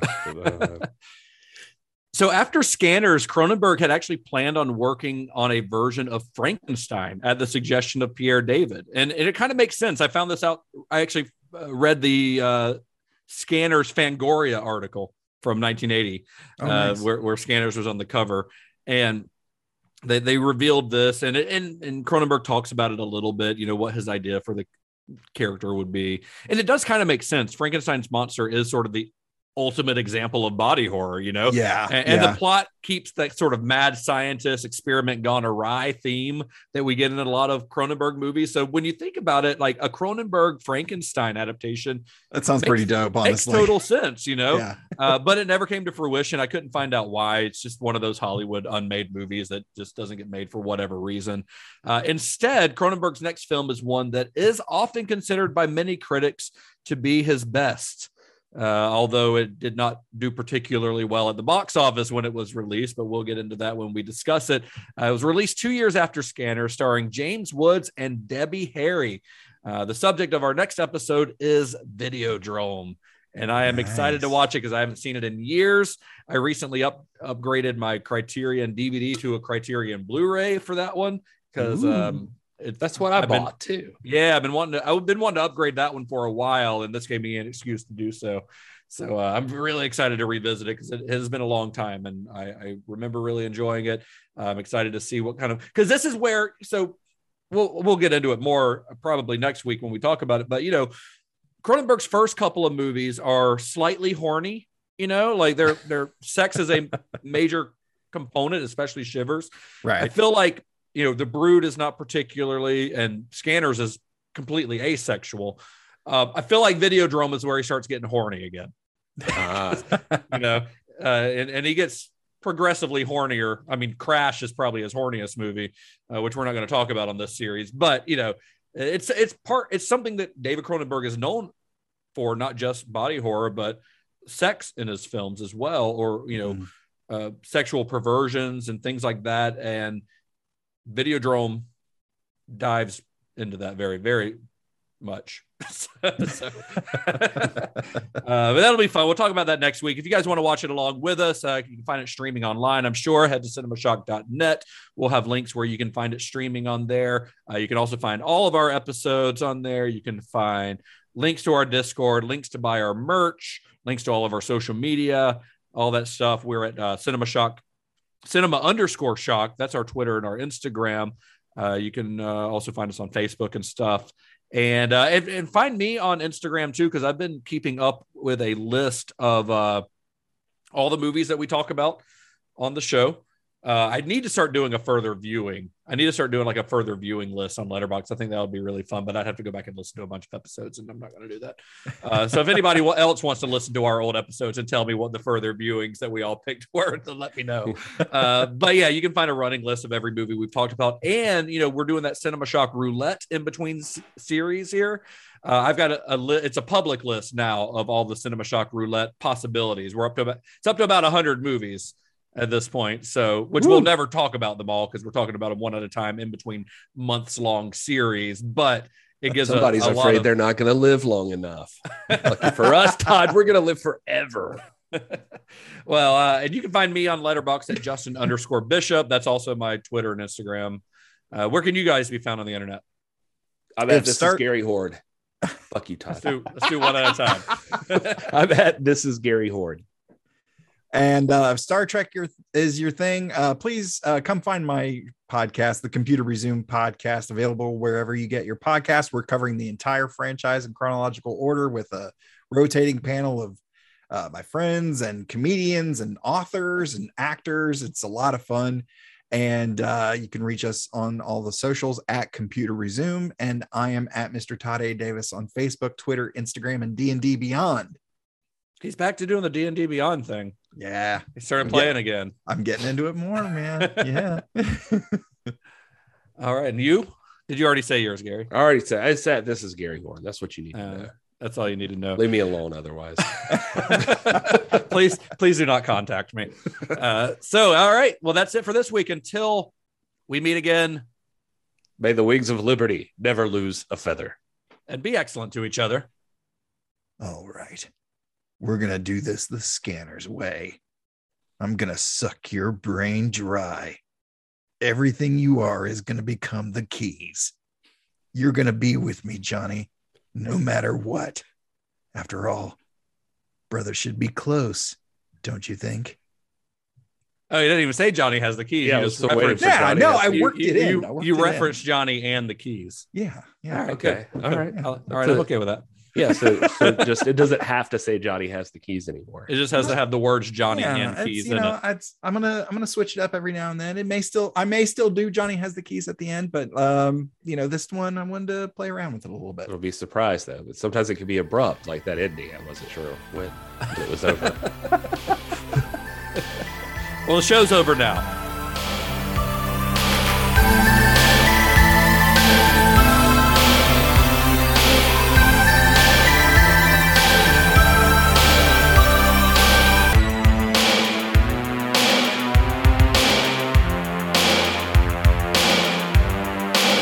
My wife's been very disappointed that I forgot to use this for the last few times. I only ever used it once. So real quick, I'm going to break out How to Reach Your Favorite Stars 2. Oh, yes. This is supposed to be a thing every week? Yeah. Only if somebody from that book is in the movie, though. No, I'm just going to open it randomly. Because I'm going to go ahead and say that Stephen Lack is probably not in that book. No, probably not. But you know who is? Boys to Men. Yeah. Wow. 4 young Philadelphia guys with universal appeal. They started out as students in Philadelphia's High School of Creative and Performing Arts. The year was 1986. And the mix of cool harmonies they put together put them on the map at school. But real success came their way after they snuck backstage at a Belle Biv DeVoe concert and got a chance to sing for BBD member Michael Bivins. Now he's their manager, and these guys are doing some major chart busting. There you go. This is really excellent material that there's no way we're going to edit out of the show. No way. This is just captivating. Yeah, thank you. Their musical highlights include their single "End of the Road" from the Boomerang soundtrack. So, see, movie related. Well, there you go. Yeah,